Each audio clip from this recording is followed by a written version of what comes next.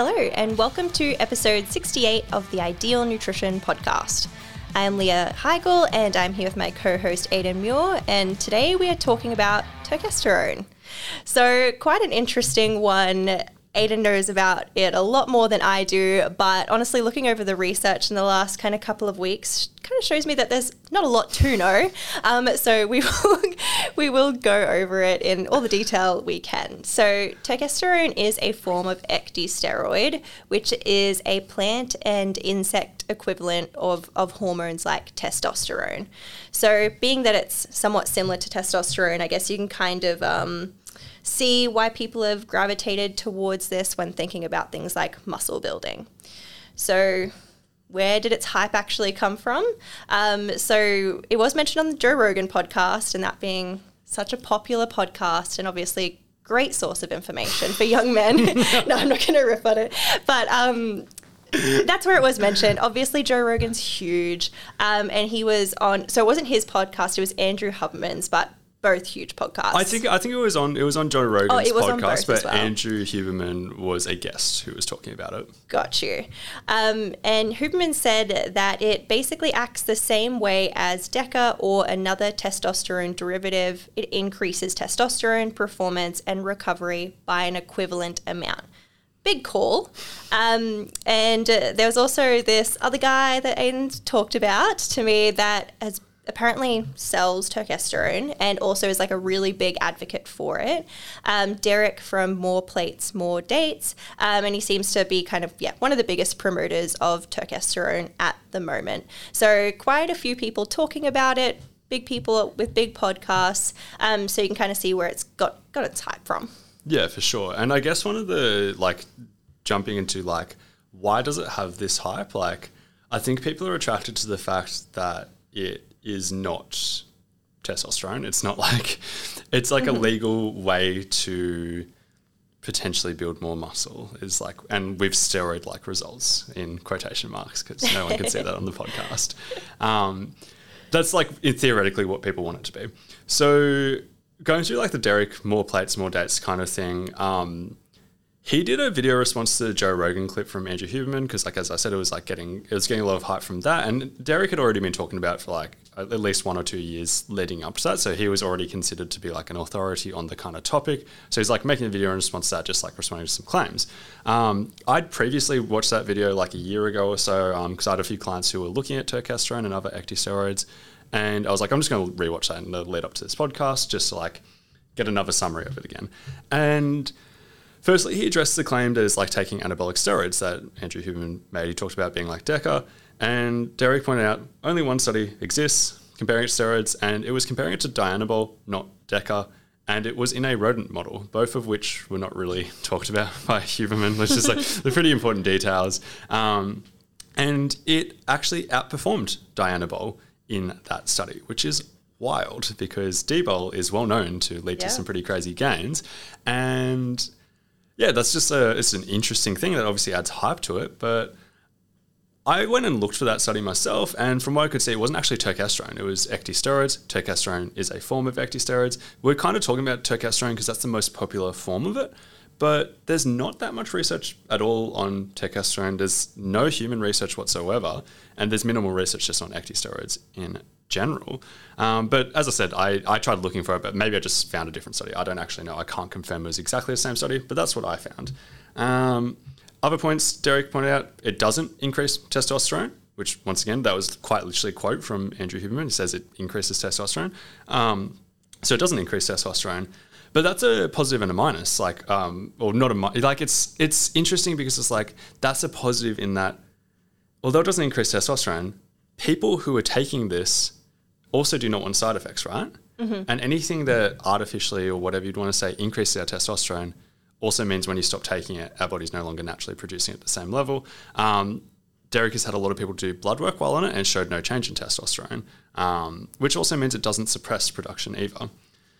But that's the interesting thing. He's highlighted all of these things, saying it was never compared to DECA, doubling down on it being a single rodent study, all of these kind of things. it makes him seem more trustworthy. And I'm not saying this is a bad thing, but it's a really interesting tactic. Do you know Gary Vaynerchuk? I've probably talked about him a little bit. Yep. Yeah, so Gary Vaynerchuk is like a business guy. I used to be a little fanboy of him, but I haven't seen much of his content recently. But he tells a story about when he started Wine Library TV, which is he had a wine business that he was taking over from his father, and he was one of the first YouTubers ever talking about wine. And he said he got on there he was basically just going to advertise for his company, right? Mm-hmm. And the plan was to like review wines, but make them all seem really good so people would buy from him. But then he's like, I turned on the mics and I was like, or the cameras, and he's like, it just clicked for me. Being authentic is going to work. Makes you trustworthy. It makes you trustworthy. If I have a bad wine that is something that we sell and I say that it's bad, people are going to listen to me when I say something good about another wine, and they're more likely to buy. And I think that's really interesting. I've heard Amazon, that was one of their thought processes with reviews. They let people leave bad reviews on products that they sell so that you trust the good reviews more. Interesting idea. It's a good tactic. Yeah.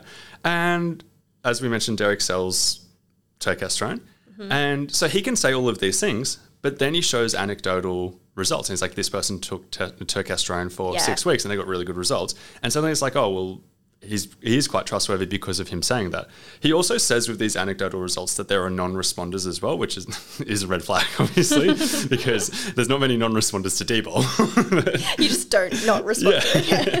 But it's an interesting thing. So like going through all of those things, that's like really how it's gained hype, because it's legal, doesn't have any side effects that people are aware of, and there seems to be that kind of potential that people are talking about.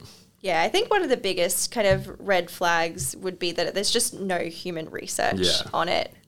So like prior to 2006, there wasn't even any human research on ecdysteroids in general. It was all like rodent animal models prior to then.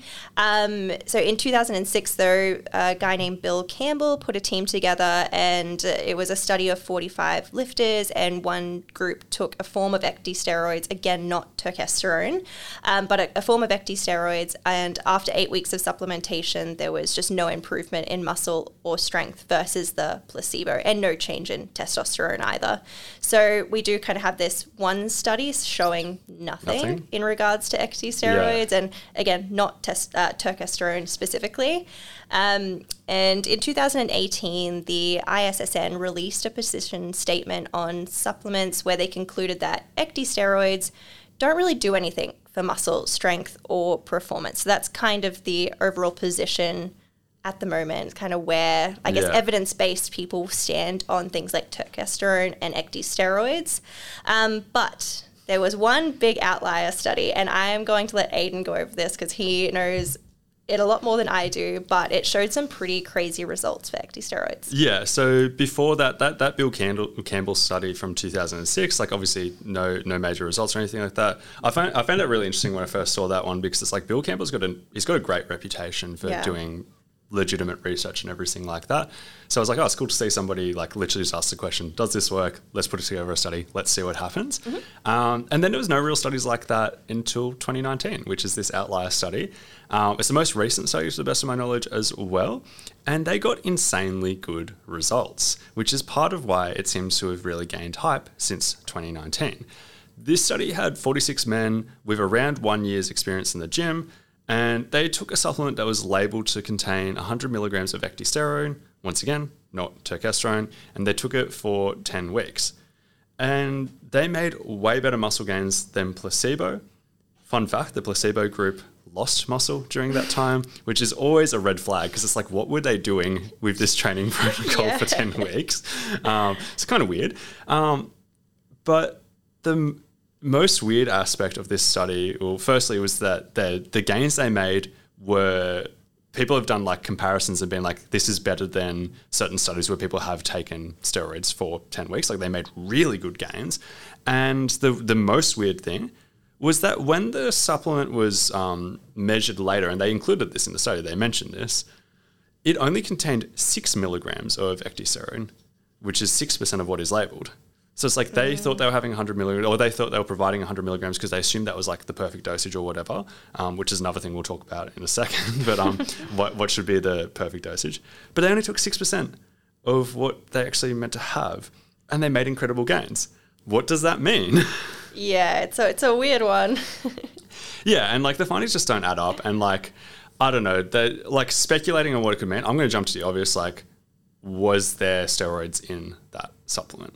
Like, if only 6% of this was ecdysterone or 6% of what was labelled, what if like a large chunk was Anavar or T-Vol or another like yeah, like if steroid. You can go that wrong, like that's not just a mild difference between what they thought they were giving and what they were giving. It's quite big. So like what else? Yeah. Like it obviously wasn't a regulated substance. So like I'm not like chucking accusations out there, of course, but I'm like, no, it's a possibility. And then beyond that though, like they had quite small sample sizes. So even though it was 46 men, it was split up into 4 groups and there was only about 10 people in each group. And when you look at it from that perspective, genetics play a massive role in this. Like I think about this a lot with a lot of the studies that we like make strong conclusions from.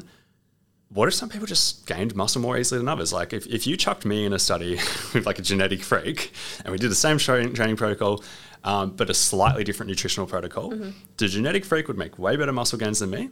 And people could read that and be like, oh, that was the nutrition protocol that caused that. And there is also a possibility that in this study, there was a bunch of genetic freaks in one and then a bunch of like people who just are prone to losing muscle in the other study. It was such a small study. It's definitely something that could happen just by accident. Yeah, so many things. So what are our thoughts on I think my thoughts were a little clear throughout the podcast. Yeah, so I think you've given a nice summary. I'll give some of my thoughts. Great. Firstly, it is expensive. I'm not going to name the supplement store, but there is a supplement store in Australia that this was just a quick Google. I'm like, where's the quickest place I can find Turkesterone and see the price? 60 tablets was sold for $89. So that's more than $1 per tablet or more than $1 per serve. There's a lot of cheaper supplements than that, particularly when factoring in whether something is working or not. I am of the opinion it likely does nothing, but we are both, I hope, of the opinion that if research comes out in large scale showing that it works, we will change our mind. Yeah. Always open to hearing new research. And look, if it turns out that like that study wasn't an outlier, I'd be on this tomorrow. Same thing. But yeah, at this point, not so much. And the other question that I ask this of a lot of things as well, like it was even something I consider with ashwagandha, which we talked about in a previous podcast, but it's like, how do we know what the right dosage is? Yeah. Like the way to figure out the right dosage of something beyond obviously mechanisms and everything like that is to do a lot of large scale research and see what dosage works best. And when I talk about ashwagandha one, it's like there's a lot of things of ashwagandha that we're kind of questionable, being like, does it help with this? Like we're not even sure it helps. If we're not even sure that it helps, and how do we know what dosage is the optimal dosage? That question is much larger for ecdysteroids and turkesterone because, well, firstly, turkesterone, there's been nothing done. How do we know what the correct or the best dosage is beyond anecdotal kind of what people say works for them? And there's always reason to be skeptical of that. And then the ecdysteroids one where it's like, well, if 6% of what is labelled, if that happened to be a repeatable thing and that worked really, really well, why did they choose 100 in the first place? Why did they, like, how do we know why they chose certain dosages to start off with? We've kind of got to find stuff that's working first and then make a lot of studies to find out the right dosage. Yeah, and on top of that, in terms of cons would be if you do compete in like a tested sport, it is something I'd probably just stay away from because it's obviously not regulated, particularly at this point. So as a con, even if you're like considering it, like if you're in a tested sport, maybe don't go down that route. Yeah, I don't really have an opinion on that. I'm sure WADA's got it. Like, I don't know if it's on the watch. I haven't looked at that. So, but like, if it was on, I think it's just so new and unregulated that I'd be mindful. Yeah, makes sense. Yeah.